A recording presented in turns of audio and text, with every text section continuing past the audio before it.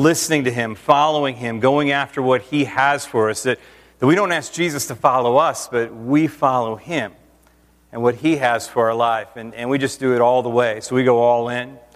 That's what we've talked about, charging, playing offense, not playing defense, but saying, God, what do you want me to do? And that's what I'm going to do, and that's what I'm going to go after. Even when I get knocked down, I'm going to get back up, and I'm going to keep going, and I'm going to keep fighting, and that we were one decision away from a totally different life. And so we were called to charge and go play offense. Tonight we move into our third thought on the All In series.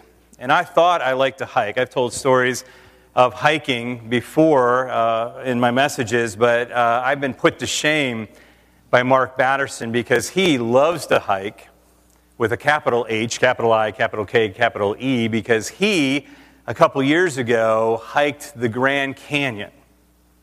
He went from rim to rim. He goes down one trail, down the side. It's about 23.2 miles. Tells a story in his book. He goes down, and you get to the bottom, and you do this in 110-degree heat, by the way. And it's a 1 mile difference in elevation. And it's so strenuous that even the best hikers, many of them have to be airlifted out of the Grand Canyon. He ran out of water, I should say, with 3 miles left to go that first day before they camped out at the bottom. And he was so wiped out when they got there, they had just enough to drink and eat. He went to bed, back up at 4:30 a.m. for the 10-hour trek up what they call the Bright Angel Trail, and they zigzagged their way back up to the top. And he lost 13 pounds in 2 days. Took a toll on his body. And as he was walking up, he noticed something as he got closer to the rim, and he saw all these people standing on the rim looking out. And he noticed they looked very different from him. His clothes were covered in sweat, caked in the clay of the canyon, and they looked like they just left their air-conditioned hotel rooms and were there, and some of them were even licking ice cream cones. And for a moment, he felt sorry for himself. And then when he realized what was happening, he actually felt sorry for them. Because they were missing the beauty of the canyon. They could see the canyon, but Mark had experienced the canyon. And he called those guys, and he's labeled them rim huggers. And he said, you cannot truly see what you have not personally experienced. Now, some of those people on the rim looking out may know more about the canyon than Mark does because maybe they've read it in a brochure or something like that, but he's experienced it. He knows it far better than they ever will. They might have facts, but he has an experience. I want to make sure that we're not rim huggers. Knowing the facts about God and reading the brochure, if you will, but never really experiencing Him. Having that head knowledge, but not the heart knowledge. Having the information, but not the transformation. You don't want to just talk the talk, you want to walk the walk. And there's a big difference between knowing about God and knowing God. A.W. Tozer said, eternity won't be long enough to discover all that God is or praise Him for all that He's done. You will not experience God when you stand at a distance. We're called to hike into the depths of God. It's not just about coming to church, although I appreciate you making the effort on a snowy Saturday night to come, but man, we're not here just to sightsee at church. There's a big difference between coming and being the church. A lot of times we come to church, and I teach here at the college and in different places around the country, and there's two types of students. There's ones that take a class for audit, and there's others that take the class for credit. The auditors just have to show up. They don't have to take notes, read books. They don't have to take any tests. They don't have to take any notes. They just come. They don't even have to come if they don't want to come. They're just auditors. But the credit people, they have to do all of it because the grade is writing on taking that class in its entirety. And I want to guarantee you that no matter how much that audit person pays attention, the person that's taking that class for credit is experiencing it in a much deeper way. See, sometimes when we sit in church and do nothing, what can happen is we can let other people worship for us or study for us or even pray for us. And God is saying, I want you to be involved. I don't want you just to be a rim hugger. I want you to be a hiker. That's what I loved about going on the missions trip this last fall to Russia. We took 12 people with us. And you don't get to be a rim hugger on a missions trip. You get out there, you get dirty, you get in the middle of what God is doing. You can't be involved in our prison ministry and be a rim hugger because you're going to be right in the middle of something very powerful that God wants you to do. You can't be a rim hugger if you're volunteering with our children for Awana because you're going to be right in the middle of working hard in the kingdom of God. See, we've got to get involved with what God wants us to do. It says in James chapter 1, verse 22, but don't just listen to God's word. You must do what it says. Otherwise, you're only fooling yourselves. For if you listen to the word and don't obey it, it's like glancing at your face in a mirror. You see yourself, walk away, forget what you look like. But if you look carefully into the perfect law that sets you free, and if you do what it says and don't forget what you've heard, then God will bless you for doing it. If you have your Bibles, I want you to highlight that part. God will bless you for doing it. God will bless you for obeying and following His word. See, we don't sometimes just need to know more in a sermon. We need to do more with what we know. Because He's not going to say when we see Him in heaven, well thought out, well said, well studied. No, it's well done, good and faithful servant. See, that's what spiritual development is. It's putting the theory into practice, because before it's just a theory. We've got to prove that theory by putting it into practice, by making God's word a reality in our life. In the Hebrew language, there is no distinction between knowing and doing. It's the same in the Hebrew language, knowing and doing. You can't know without doing, and you can't do without knowing. And so in the Hebrew sense of the word, if you don't do, then you really don't know. If you don't do, you really don't know. So it's time to take a hike.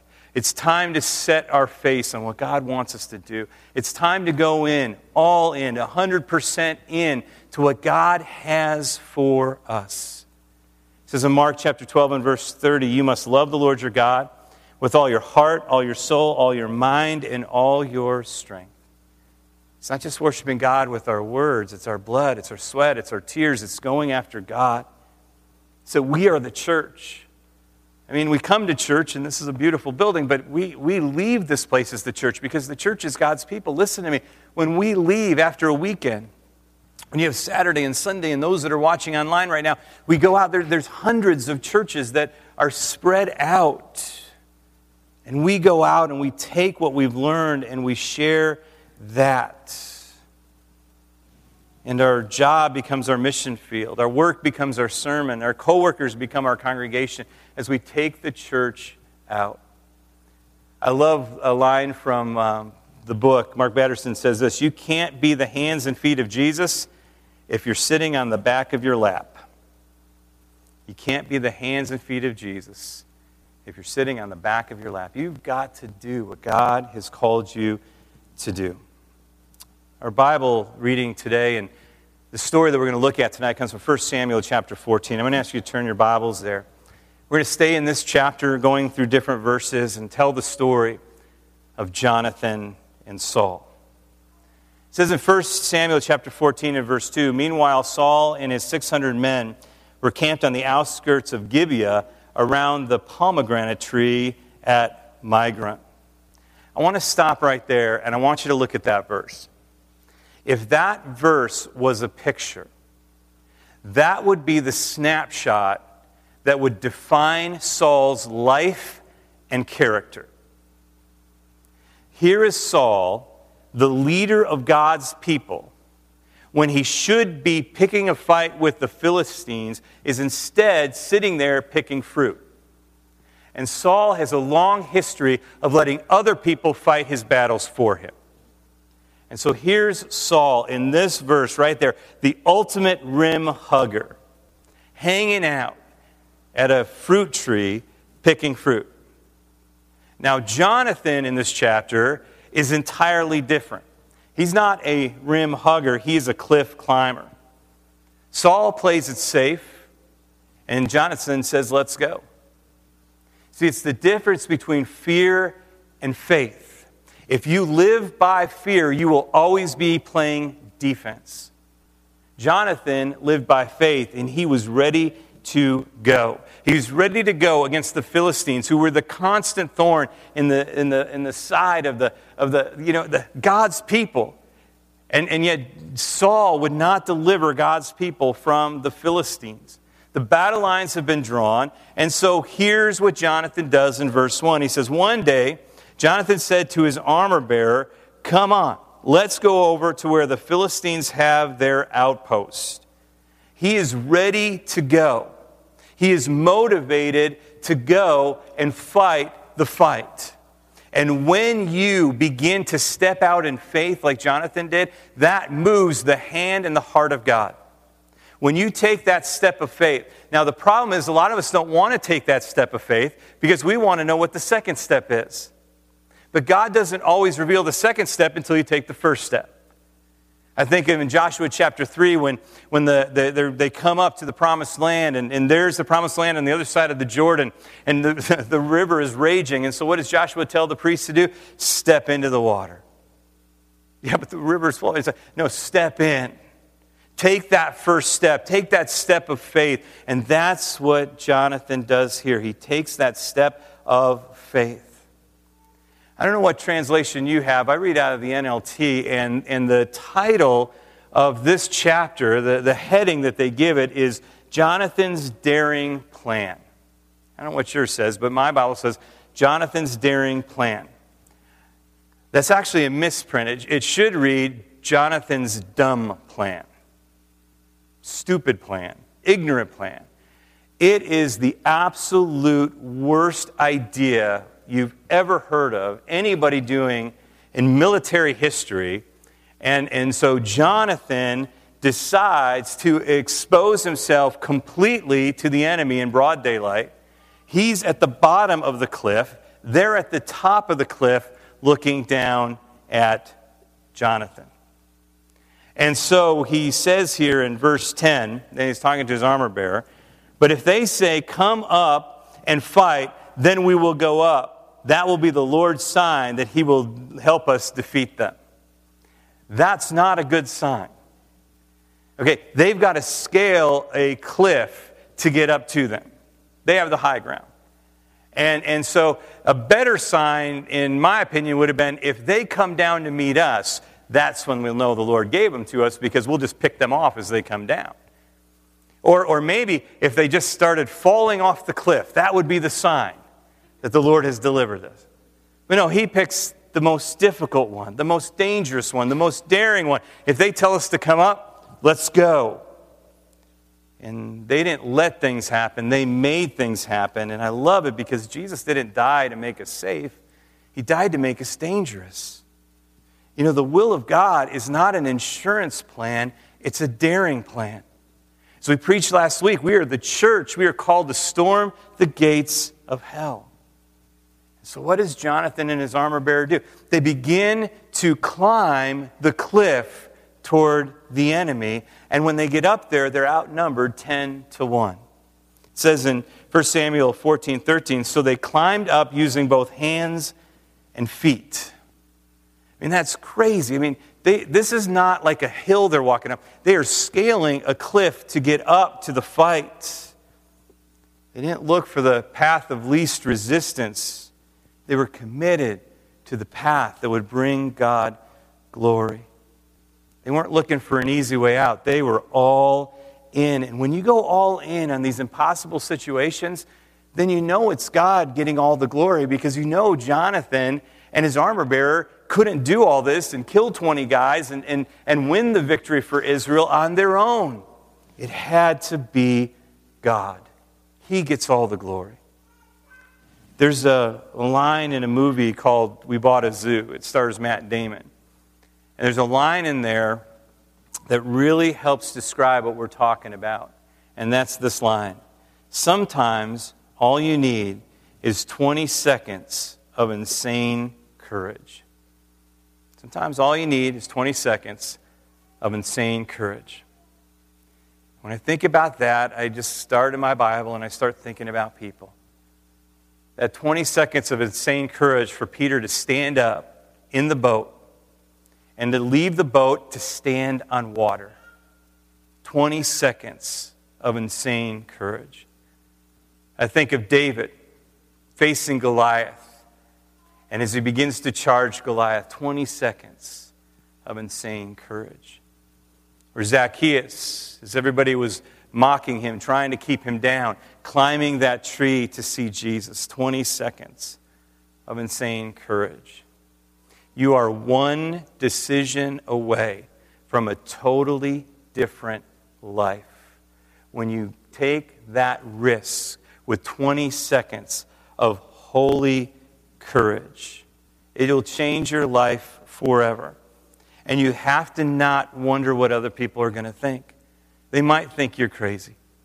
What's the other possibility? If you don't do it, they think you're normal. I mean, when you think about what happened here, when Peter had that 20 seconds of insane courage, he became the leader of the disciples. He had the faith, and Jesus used that in his life. And I think of David. That was the defining victory of David's life, killing Goliath. Or Zacchaeus, he gets to have lunch with Jesus when no one else does. See, that 20 seconds of insane courage is the most important decision that you will ever make. See, Jonathan had that holy courage, that 20 seconds of holy courage. And I always wonder, what gave Jonathan the strength to make the decision to go fight when his dad's hanging out picking fruit? What was it in his life that gave him the courage? And it's simply faith. There's one statement here that defines Jonathan's life and his character, and that's 1 Samuel 14:6. It says, "Perhaps the Lord will act in our behalf." That's the heart of Jonathan. Perhaps the Lord will act in our behalf. Too often we put the other word in there, not will, but won't. Perhaps the Lord won't act on my behalf. See, Jonathan's nothing like his dad. He's got different DNA.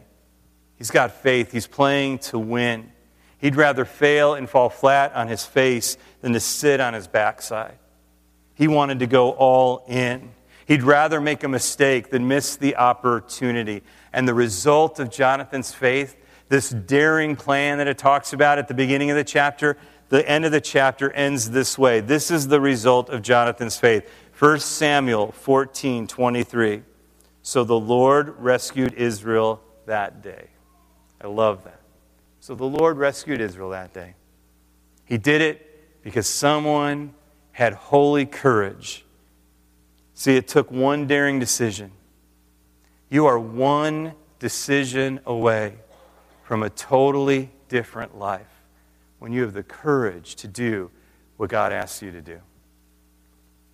1 month ago yesterday, I went in for sinus surgery, and I feel good, and thanks for the prayers and the support.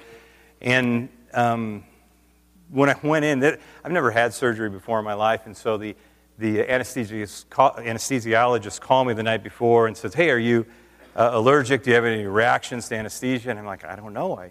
I've never had surgery." He goes, "Well, we'll find out tomorrow." Click. No, I'm just kidding. And I'm like, "Oh, okay."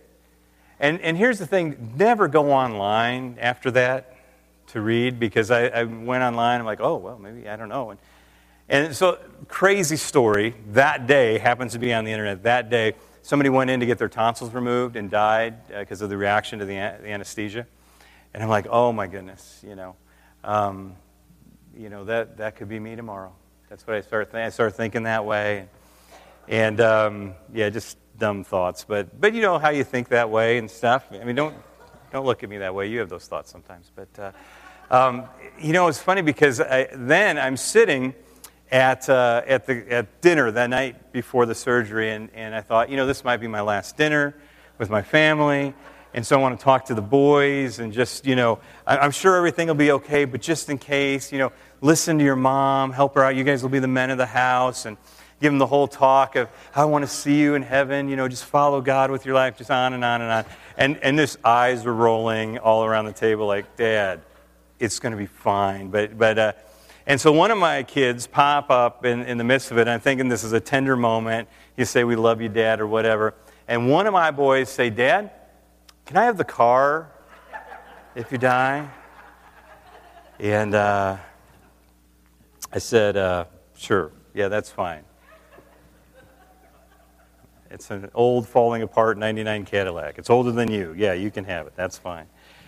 The next one goes, oh, yeah, well, Dad, I want your watch. Can I have your watch? And I'm like, okay.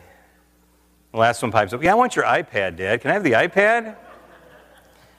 And so it's deteriorating because I'm trying to be serious, and they're having fun at my expense. And then Leslie goes, do you know what I want?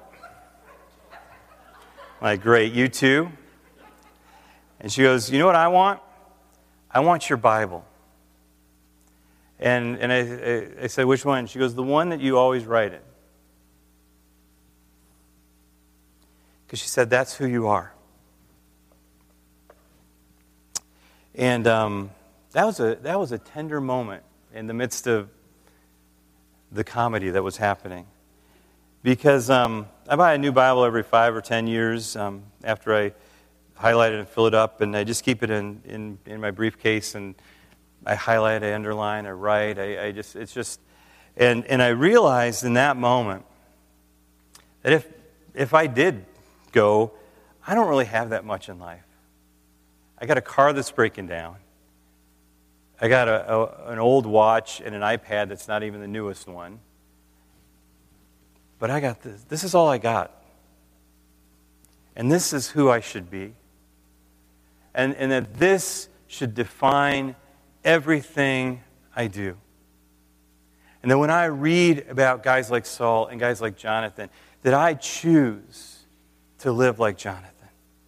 I choose to do the daring, crazy, holy thing that God's asking me to do. And I don't care about much else. And I think we need to have those defining moments in our life where we say, God, we are all in. I am all in. When you make that decision will change everything in your life. Would you bow your heads and your hearts with me tonight? I want to pray with you, and we're going to worship the Lord together. And just something we're doing in these January weekends. We're just spending some extra time worshiping at the end of each service. But I just want to pray for you, and then I want the Lord to speak to you, and then we're going to sing our dedication back to the Lord.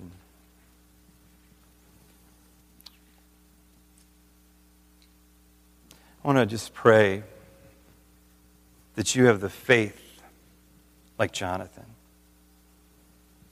That your life is going to be lived according to God's word. What He says. What He promises.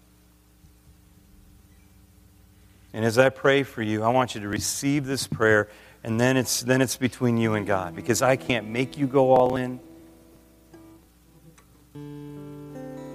But I don't want you to be rim huggers. I want you to be the hikers. I want you to be the cliff climbers. I want you to be the ones that are all out, all in for God. Lord, I pray that we would quit living as if the purpose of life is to arrive safely at death. God, I pray that we would go after your goals, pursue your passions. Lord, that we would dream a dream that is destined to fail without your intervention. God, I pray that we would be a people that seek you. Lord, that we would be a part of the solution in this world. Lord, that we would stop repeating the past. And Lord, that we would start creating a new future with you. Lord, that we would stop playing it safe. Start taking risks. Lord, I pray that you would help us to live as every day was both the first and last day of our life. Lord, I pray that we would burn those sinful bridges and blaze a new trail. God, that we would worry less about what other people think about us, more about what you think. God, we want to quit holding out. We want to quit holding back. We want to quit running away. Lord, we want to go all in. So tonight, Lord, we dedicate ourselves to you, saying your will, your way, on earth as it is in heaven. Nothing compares to life I have in you. Nothing of this